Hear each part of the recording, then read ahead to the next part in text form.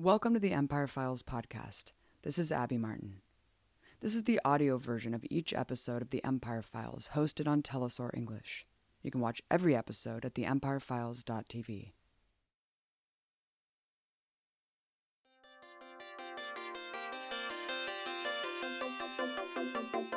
Anti-Russian hysteria is at a new peak, with the political establishment and corporate media jointly accusing Russia of interfering in the recent U.S. election.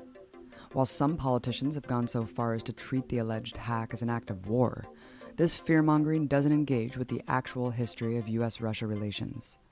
Beyond just influencing elections in Russia, the U.S., along with Western capitalist institutions, set the stage for the entire political system they now condemn. To learn more about U.S. interference in Russia's political and economic affairs, I spoke with American journalist Mark Ames, who reported for nearly a decade in Boris Yeltsin's Moscow. Ames co-founded The Exile in 1998, an English-language newspaper critical of the Russian state. Putin's government shut it down in 2008. Ames remains a prominent author, journalist, and eminent voice on Russian politics. So, you've said that you don't necessarily rule out Russia's role in the hack of Podesta and the DNC, but every time the establishment presents evidence, it feels like we're just being conned. It's certainly plausible. Russia has motive, which is everything we've done to that country since the late 1980s, which is, meddling in their democracy was putting it very mildly. We basically restructured their entire political economy and left it in a complete shambles. And then we've meddled in other ways since then, funding opposition groups and so on and so forth. So they certainly have the motive. There's no ideological reason. Putin and the Kremlin, they're not, Quakers. There's no reason why they wouldn't. They have the means. The reasons they wouldn't do it would be for practical reasons, right? Practically, it would create these kind of problems if they got caught and so on and so forth.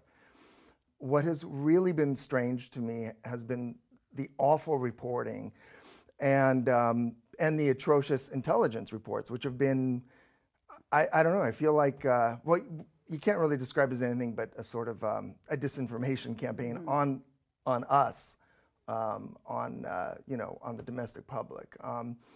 And the other thing is that Obama and the Democrats and the centrist Republicans who are pushing this story, they also have motive, which is to indemnify themselves from the fact that they have been completely rejected by the public. They lost the elections. And they have the means, which is friends in the CIA and all these intelligence agencies, to create these reports, as we're seeing. It's a really dark joke, the whole thing so far. But of course, the most absurd point of this whole thing is how much the U.S. has interfered in every country's election and government in the last century, namely, as you mentioned, and I want you to go more into this, interference in the 1996, what you call a stolen election, where Yeltsin took power. Talk about what the U.S. did in that election. Well, so I actually interviewed, I did the reporting on this. I interviewed myself and Alex Zaitchik, the head of the OSCE mission, which is the Election Observer Mission, which is basically a Western European-led body. He was a British MP, and he straight up said the election was stolen, it was fraudulent, and the OSCE did everything to quash my report, and so it was officially known as free and fair. There's fraud in every single Russian election. Fairly significant fraud by our standards, not hugely significant, let's say, by some hardcore dictatorial standards, but certainly 3, 4, 5%, is often stolen. And the template was really set in the 1996 elections that got Boris Yeltsin from about a 3% rating. Boris Yeltsin, in his 5 years in office, dragged Russia into a war in which about 100,000 people were killed and they lost. And the average life expectancy of a Russian male plummeted from 68 years to 56 years. It had a death-to-birth ratio perhaps never seen in the 20th century, even during war times. People were just dying like flies, everywhere. No state support, just pure banditry, starting with Yeltsin at the top all the way down. So he had actually, unlike Putin, say what you will about him, but I think even his enemies agree he is very popular. They might blame it on the propaganda, but he is popular. His ratings are still in the 80th percentile range, and he's always has been popular. with Yeltsin, you had to perform a miracle where this guy was absolutely hated and is still one of the probably 2 or 3 most hated Russians, in modern history for what he did to the country. So it was a tough job. And Clinton was also running for re-election that year. And Clinton did not want to know, this is 1996, Clinton did not want to be known as the president who lost Russia if Yeltsin's communist opponent won. Among other things, there were American advisors, of course, advising him, but the Treasury Department, we found out when we were reporting on this that the Treasury Department was actually drafting decrees on the creation of capital markets, on the legal structure of the structure of the economy, really. 1996 also was the year that we introduced a new $100 bill for the first time. And Yeltsin's 2 top campaign managers were caught by police during the campaign about a month or 2 before the election, carrying giant boxes, Xerox boxes full of new $100 bill notes when we were flying them in. And the Russian media was reporting at the time, the top journalists, liberal journalists were reporting that, we know that stacks and stacks of $100 bills would be flown in, brought to the U.S. Embassy, and then presumably from there to the central bank. But this is during the election, Anyway, the Russians believe, and that's what matters the most, even the liberal Russians, that we financed covertly in that way. We financed very overtly by approving more World Bank and IMF loans for Russia than any country in history at that time. We bankrolled the whole thing. And then in the end, they still had to steal the election. So like in Chechnya, where, again, between 50 and 100,000 people were killed there, villages which had been wiped out voted actually probably 150% for Yeltsin, let's say. This is in Chechnya. And no one wanted to hear it. No one reported it. There was some election theft in 1999, 2000 when Putin won, but Putin, again, was Yeltsin's appointed successor. The people he was running against were more overtly nationalist, more overtly anti-Western.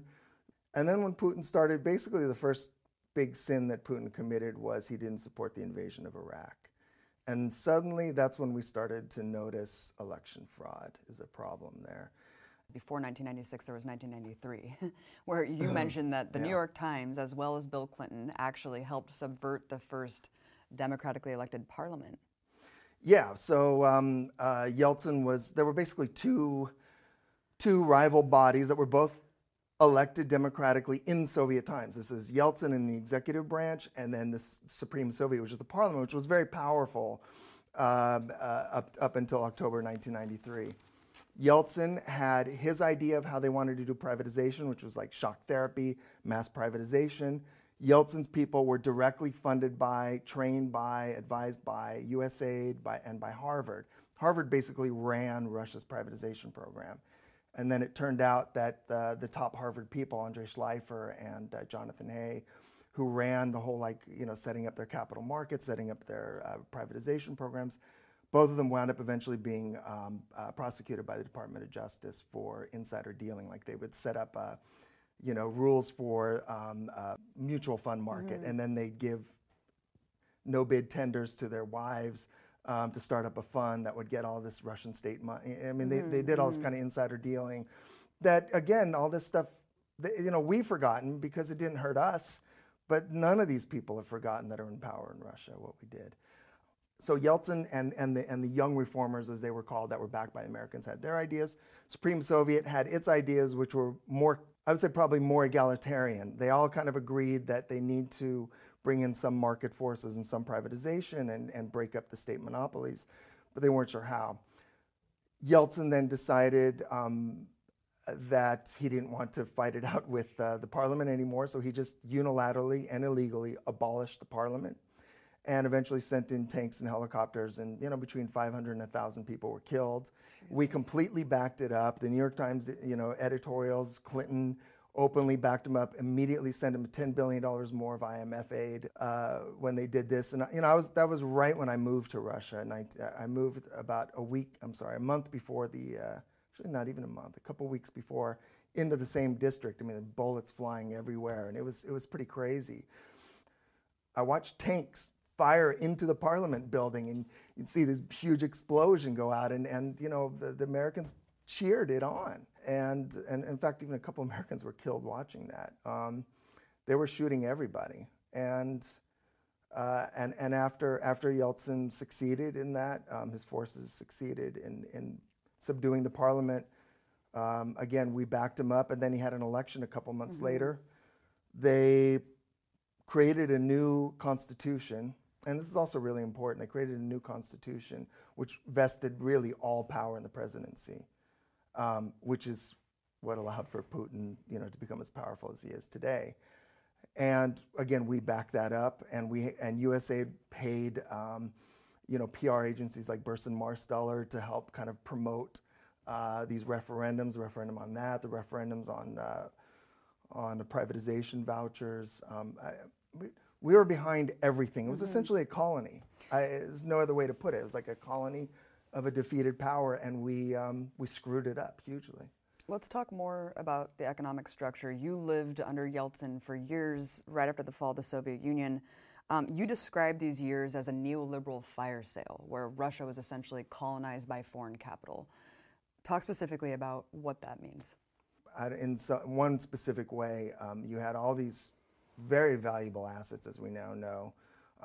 State oil companies, some of the largest in the world. I mean, Russia has the number 1 or 2 largest oil reserves in the world, a third of the world's natural gas, 70% of the world's palladium, I think, a third of the world's nickel, all this stuff. And all of these industries were auctioned off in rigged auctions, which were advised by and backed by the U.S. Treasury Department.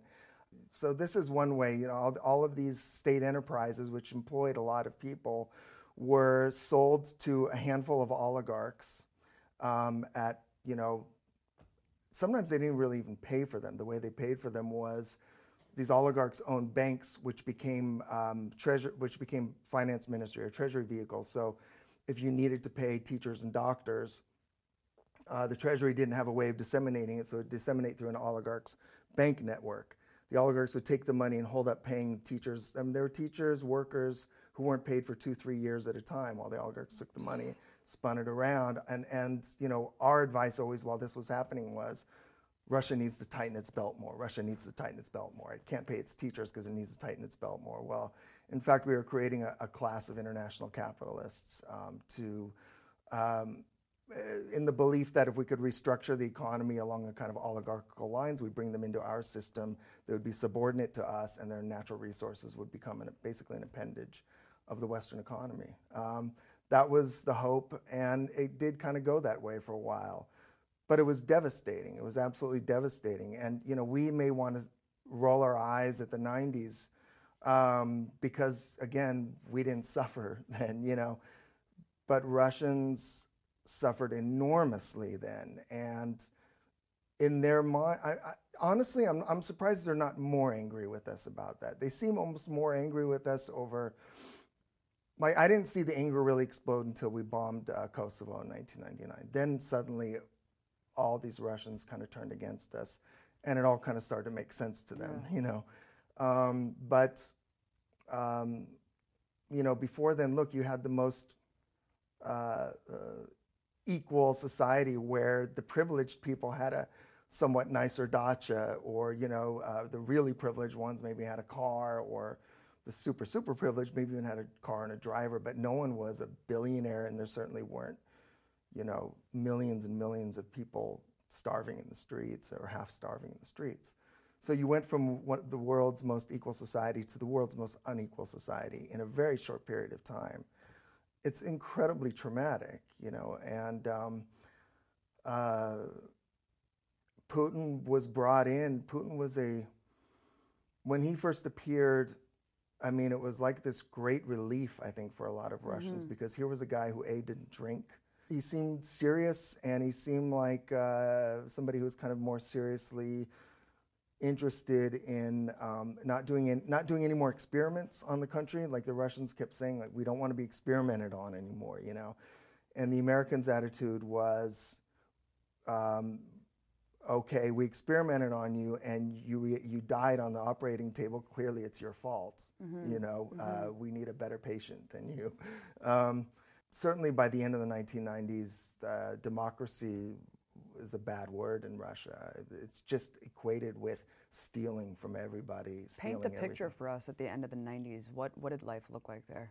Yeah, so at the end of the 90s, I mean, look, you had the Americans and the international credit institutions like the World Bank and IMF running everything. All the newspapers, all the Western media constantly cheering on Russia. It's doing great. It's doing great. It's going to do better. It's going to overcome all of its problems. And it was clearly not. The Russian press kind of knew it wasn't. And then at the end of 1998, the entire house of cards collapsed. It was at the time the greatest financial markets collapse in history. The stock market fell 95%, 98%, something like that. The ruble completely collapsed. Nobody could even get money anymore.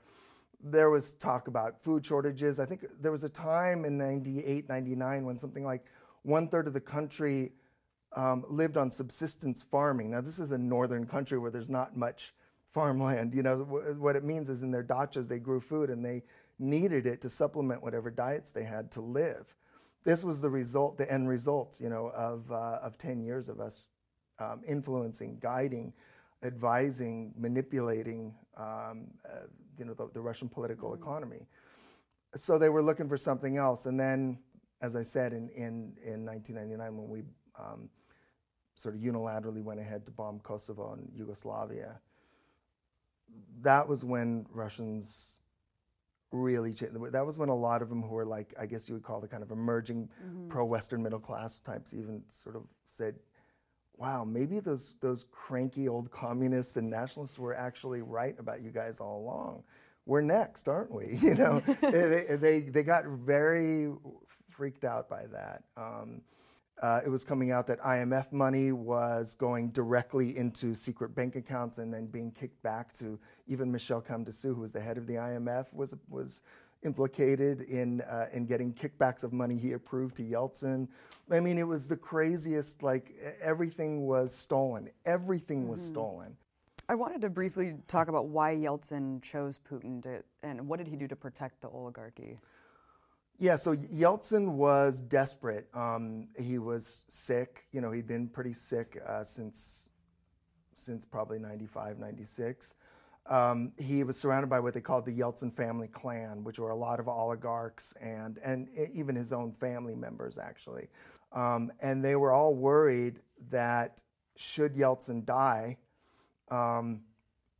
somebody that they can't rely on may come and take power and prosecute them. So this is the atmosphere that Yeltsin was in 1999. There was also going to be an election in 99, and they were starting to worry that if they were to lose the election, or they didn't have a strong successor or even prime minister to Yeltsin, that they were all going to go down. And it was a legitimate worry. The mayor of Moscow was turned against them.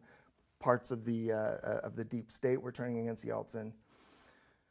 And Yeltsin had named Vladimir Putin as his head of the FSB, the intelligence agency, in late 98, I think it was, in the middle of 1998. And he was proving very trustworthy and loyal. As head of the FSB, Putin was starting to do what he could to protect Yeltsin. And when the general prosecutor started opening up cases against Yeltsin family clan members for theft of state property, Putin arranged filming the general prosecutor, who would be like our attorney general, having sex with two prostitutes, put it on television. Like Yeltsin saw that and said, "This is my man, and he's going to protect me." Yeah. During the Yeltsin era, there was countless assassinations of journalists, of political dissidents, right? This was going on in conjunction with this horrific time of inequality and joblessness and everything like that. Why didn't the U.S. care about press freedoms in Russia then, like it does now? Again, because it was a vassal state. It wasn't a threat. It was a vassal state, and what we really cared about was, to be honest, it was keeping Russia as weak as possible and getting access to the resources and the enormous resources, not just in Russia, but in the Caspian Sea countries, Azerbaijan, Kazakhstan, Turkmenistan. We wanted those resources, so we'd give them a free pass as long as we could get a hold of the loot there. But no, it's a good point. Look, when I got there, shortly after I got there, one of the most popular young Russian journalists, Dima Kholodov, so this is 1994, he was investigating Yeltsin's really powerful defense minister for one of the big Russian dailies, Moskovsky Komsomolets. And his sources, he was publishing some pretty sensational stuff about really appalling corruption that was going on that the defense minister was responsible for. Yeltsin knew about it. And so they set him up, and they said, there's a briefcase full of these like sensational documents, and you're going to be an even bigger star. They had a very, very vibrant, open, wild press at this time in Russia, way freer than ours in terms of the range and the aggressiveness of the media, towards power. Kholodov got the briefcase, opened it up, and killed him, blew him up. Everybody in the media called out Yeltsin. How could you not fire your defense minister? Everybody knows this is what happened. But again, this is a question of heating rods. Like, we kept saying, well, if we weaken Yeltsin in any way, the communists could come to power, So we got to keep our criticism quiet. And we did this over and over and over, journalist after journalist, opposition figure after opposition figure, people being killed left and right. We just said, no, to talk about it is to destabilize Yeltsin. To destabilize Yeltsin means bringing back the communists.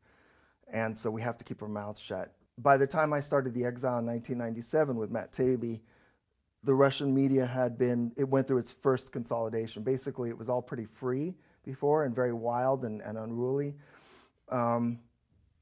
During the election that was stolen by Yeltsin in 1996, the American advisors, if you go back through their notes, they advised Yeltsin to consolidate all the television media under his own wing so that it became one state media, including what people thought was the independent media, and to hand out favors to these people and advise them to lie.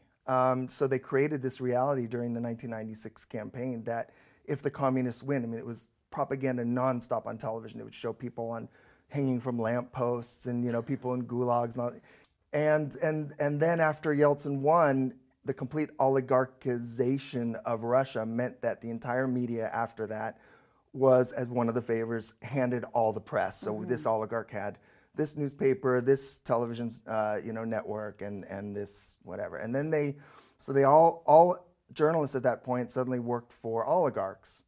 And again, remember, Russia at this time was the focus of the empire. It was our number one colony, and it was the project, of the century for the American kind of empire. Right.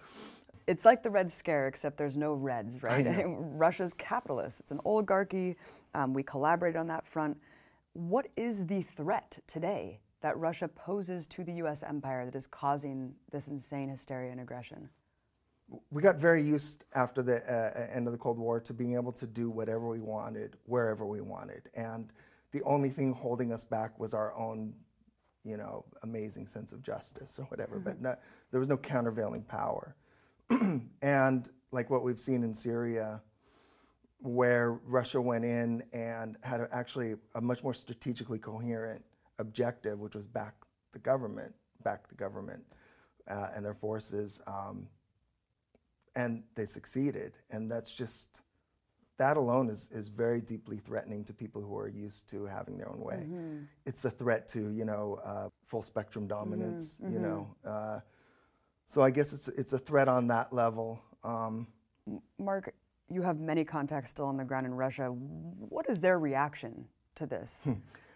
Yeah, I'm noticing not only my contacts, but regular people and Russian opposition to Putin people, they're all very weirded out by this. At first, I think they were sort of amused. And as it's gone on, and they're realizing we're starting to expel, and we're not releasing any intelligence, and there's clearly so much BS around this whole Russia scare. They're going more silent now. They're genuinely weirded out. There was Schadenfreude for a while, but I think the Schadenfreude is kind of turning into a dread of what does this really mean? How crazy are we, and how far are we going to go? Trump's coming to power, I think people have a far too rosy, hopeful view of how much things might change under him. I would imagine they're not going to be as hostile relations won't be as hostile for at least 6 months or something, but God knows after that. Let's talk about Trump, because everyone paints Trump as best friends with Putin, right? But given Trump's fragile ego and the people he's surrounding himself with that all want war with Iran, how quickly could this change? It could change easily, and I would like to add too that I think if you look at it, Trump, I'm sure he probably does see, like some things about Putin. He's a mensch or whatever. He's a tough guy. But I think Trump is also, let's not assume he's a complete loony idiot. Let's assume that he actually is fairly smart and won the presidency. And he knew what he was doing by baiting the Hillary Democrats and baiting journalists by playing around with how much of a friend he might have been with Putin. Because what did that do during the election? It got everybody chasing Kremlin phantoms into a cul-de-sac when, this guy has more skeletons in his closet than anybody in history. I mean, he's a mobster, he's the bigotry, like everything that Trump has on his record, and everybody decided, let's run against Putin. So I think, again, the danger is really on our side, and I can easily imagine a lot of dangers. Like, for example, not just if Putin does something that crosses Trump and crosses Trump's ego, but more like Trump has a kind of populist instincts, and his instincts also go towards what's going to make him more powerful and what's going to make him popular. And if he realizes, working in that DC bubble, that actually being the guy who used to be, so imagine the credibility like in the PR world. I was the guy who was most friendly with him, and he still turned against me. Like, imagine what a mouthpiece he could be for a new Cold War. It's very easy to imagine things getting hostile again between the Trump administration and the Kremlin, and heating up in crazy ways that, we probably don't want to think about.